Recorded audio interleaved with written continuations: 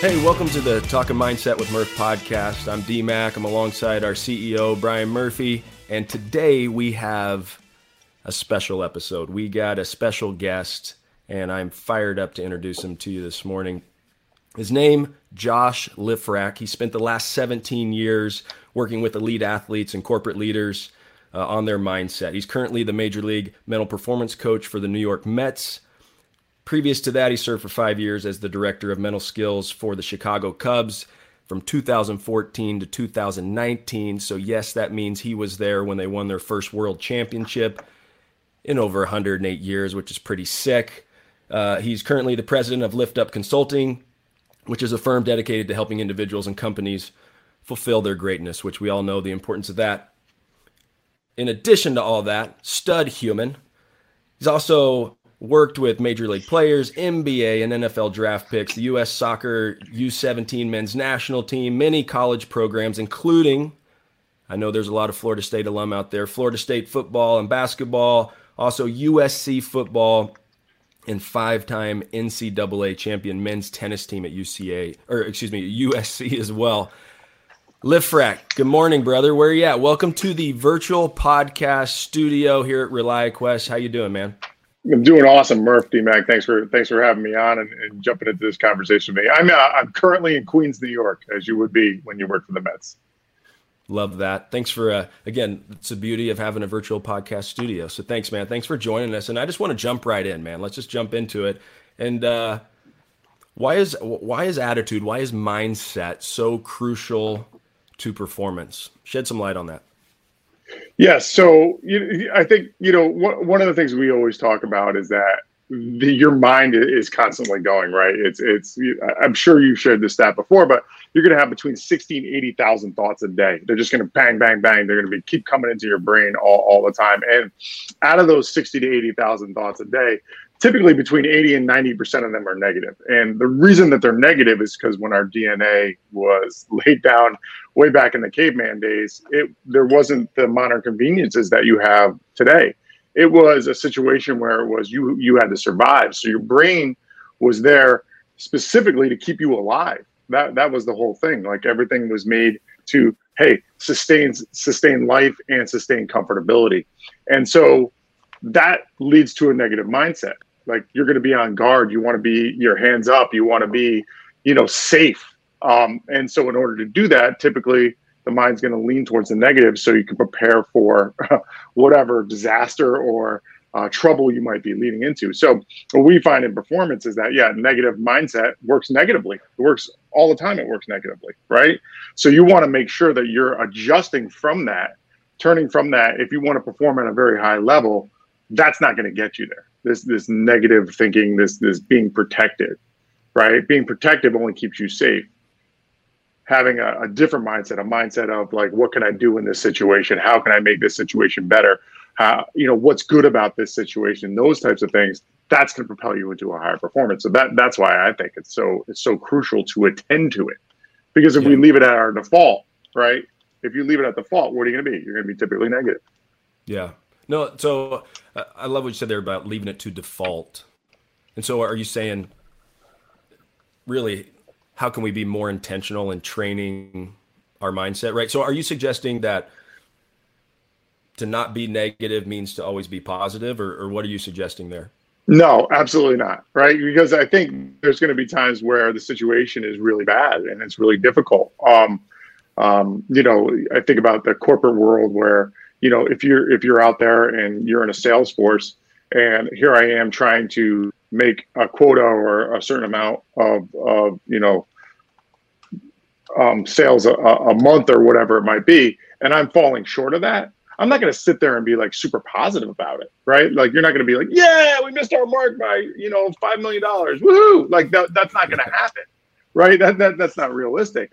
But what is realistic is going into a situation of, why did we not reach that? And what can we do about it moving forward? Not an excuse-based orientation, but like an honest-based orientation of like, okay, what happened there? What didn't go well?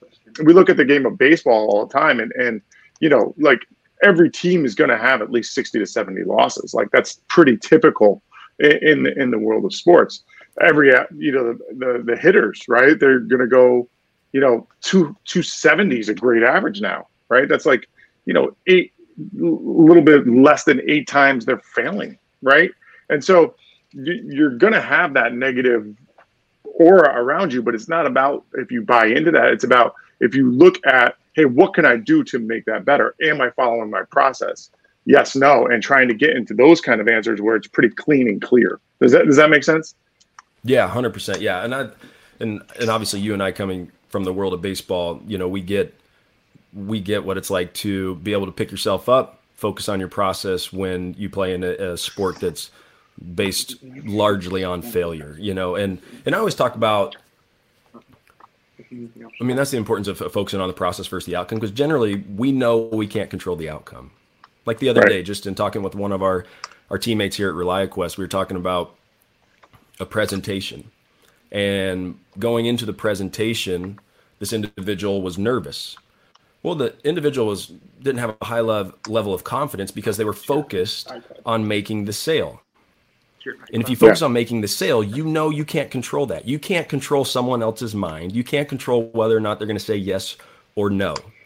And because you can't control that, deep in your subconscious, there's this little planting the seed of doubt, and that doubt's going to cut at your confidence. Versus what you can do is focus on preparing for that presentation, focusing on hitting all your points, focusing on great body language, and crushing it. Because you can do that. Yeah. You can control this thing. You can control how you prepare. You can control, the specific cues that you put in your presentation so you can hit all your reminders. And if you focus on that, dominate that, then whatever happens. But you can walk away from that feeling really good about it. And so I'm totally with you. And that's, for me, where a neutral or positive mindset comes from, is focusing on the process, because those are the things we can control. And when we know we're in control of that, then that gives us the confidence to perform.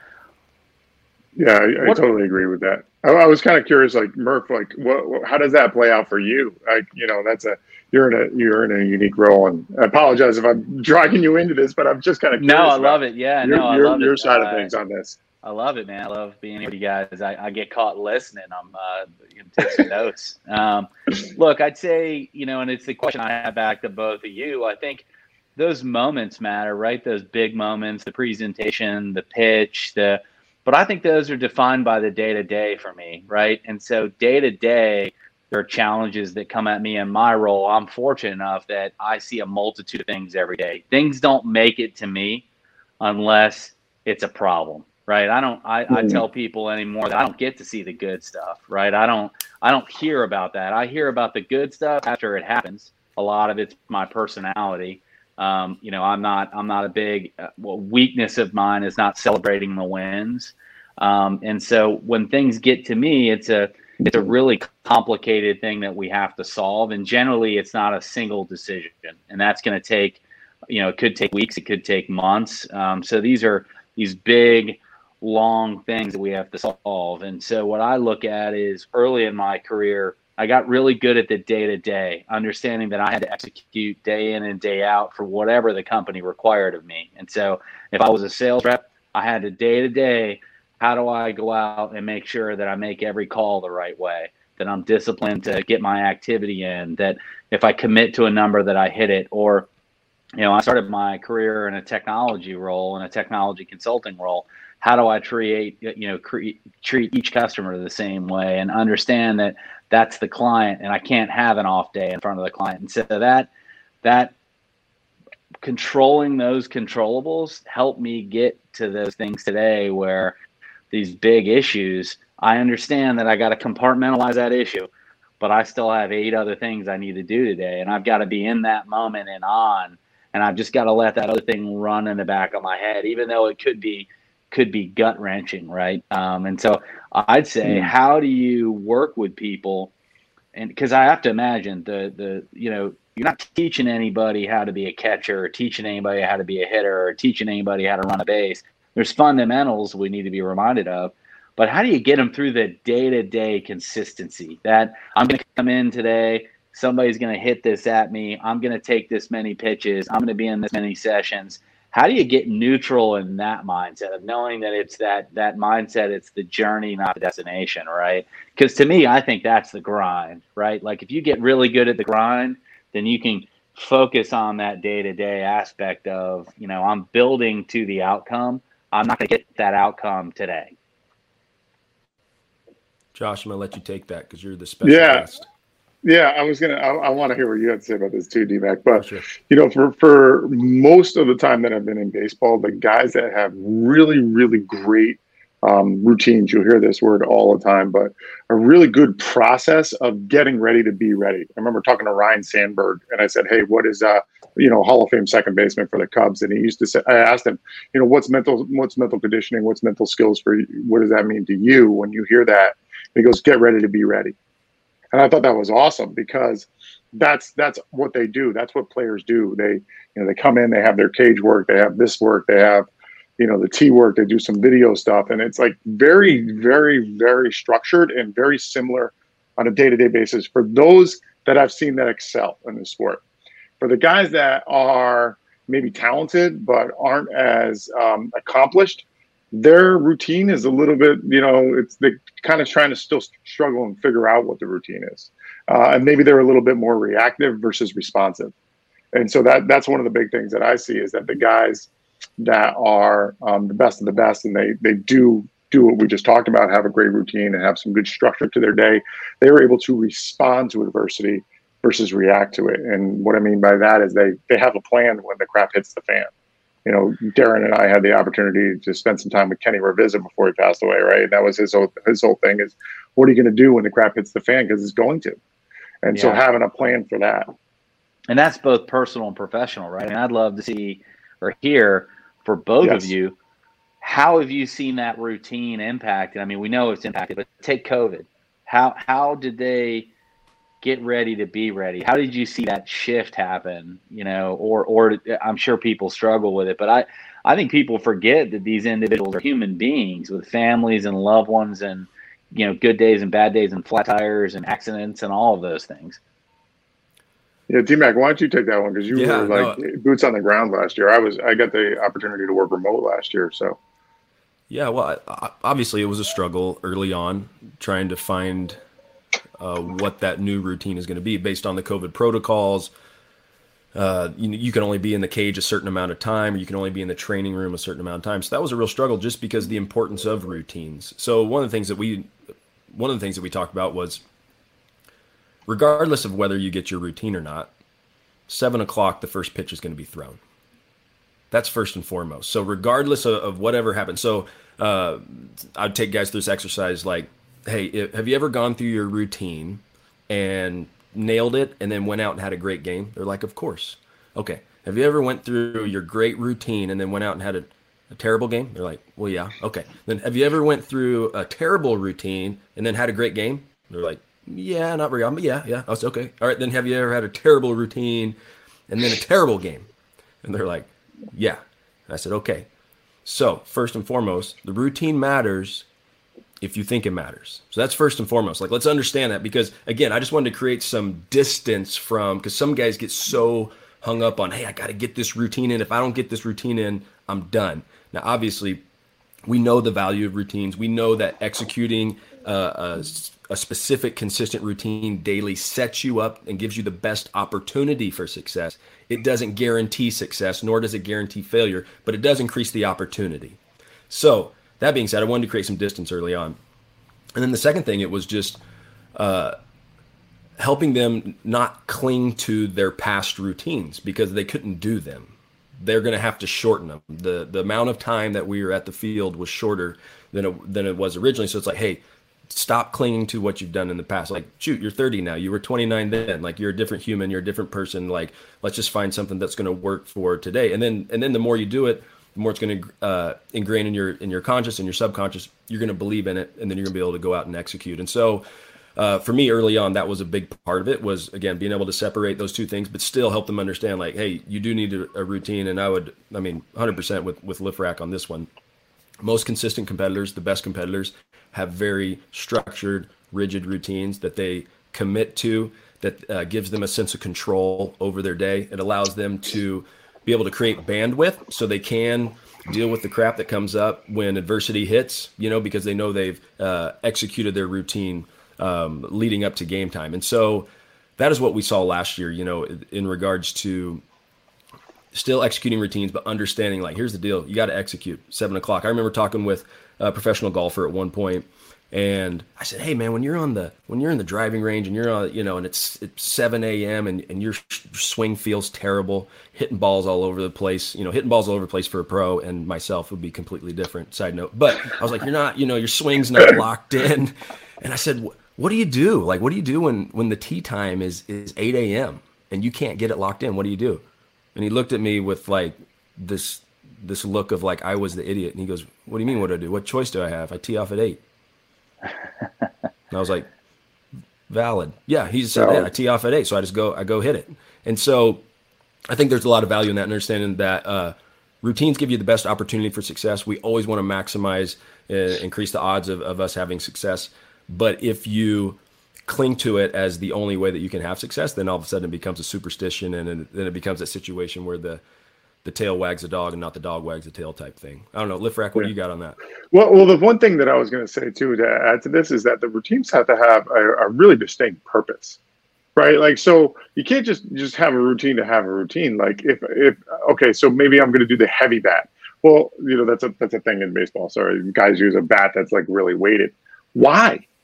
That's what I want to know, is like, why are you using that? And for some guys, it's like, so I can get my hands started quicker, or, it forces me to stay back, or whatever it might be. There has to be an absolute reason for the little things that you're doing. So one of the questions that I kept thinking about when Darren was talking about, how COVID impacted the routines is, okay, well, what's the most important thing for you? Like, what are the most crucial elements of you being a high performer in this particular situation? Is it, being able to, come in on balls that are, whatever, or is it being able to, throw deep from in the hole? Okay, let's make sure the routine addresses those particular aspects. Is it hitting the opposite way? Okay, if that's the big thing, is it hitting for power? Good. Let's make sure the routine hits on those pieces, because you don't have time for everything else. So let's make sure that it's the big rocks thing. You guys know the big rocks thing? I think were we talking about this before, Darren? About the theory of the big rocks or whatever. You heard this, Murph? About Go for it. The professor. It's like, I don't know. There was like a YouTube video. His professor, he comes into a class and he's got his glass jar. I think it might be a Stephen Covey thing too. The 8 habits of highly successful people. But like, I have heard this. But go ahead. It's a good one. Right. It's like, so he's got this glass jar and he's got like 3 big rocks and he's got a bunch of pebbles and he's got a bunch of sand. They're like, hey, come up and fit all this stuff in the jar. And if you put the sand and the pebbles in first, then the rocks won't fit. And the whole point of it is that you got to put the big rocks first, because those are the most important things. So the big rocks might be your family, right? It might be, it might be your particular situation in your job, like the team that's around you. All right, it might be your emotional well-being, whatever those might be, and those got to go in first, and then everything else builds around them. So that was the kind of the theory of the big rock. So that's good, man. I like, what I think about when I think of big rocks. I mean, what I heard you say when we talk about routines is intent and purpose. Mm-hmm. And sometimes when I think about big rocks, sometimes those big rocks, at least from a coaching perspective, when I was coaching, was dealing with the player that I don't like, or dealing with the tough player that you need, but they're tough. And for me, if I didn't deal with them first, if I didn't go seek them out first, I'm like, you know what? I'm going to wait. I'm going to catch them later in the day when I feel like it, per se. I found myself not engaging that player at the level that I should have. And my assumption is, sometimes I'm sure we have, at least at ReliQuest, tough calls we need to make. There's a tough customer. There's, maybe a hard conversation we have to have. That would be a big rock. And research supports this, that those are the things that you should do first. Yep. When you have your most bandwidth, your willpower is at its highest, your attention's at its greatest. And so, I just wanted to highlight that in regards to, like, sometimes we think big rock, it's like, again, there's like life and then there's also professional, but big rocks can also be those tough things. And it's like, hey, we need to do those tough things first so we can knock those out and then, go tackle the rest of our day. Hey, thanks for tuning in to part 1 of this 3-part episode with New York Mets mental performance coach Josh Lifrak. In part 2 next week, we'll talk about the strategies that the Chicago Cubs used to shift their mindset, to see themselves as champions before they ever became champions, and why we all should eliminate try, should, would, and could. Make it a great day.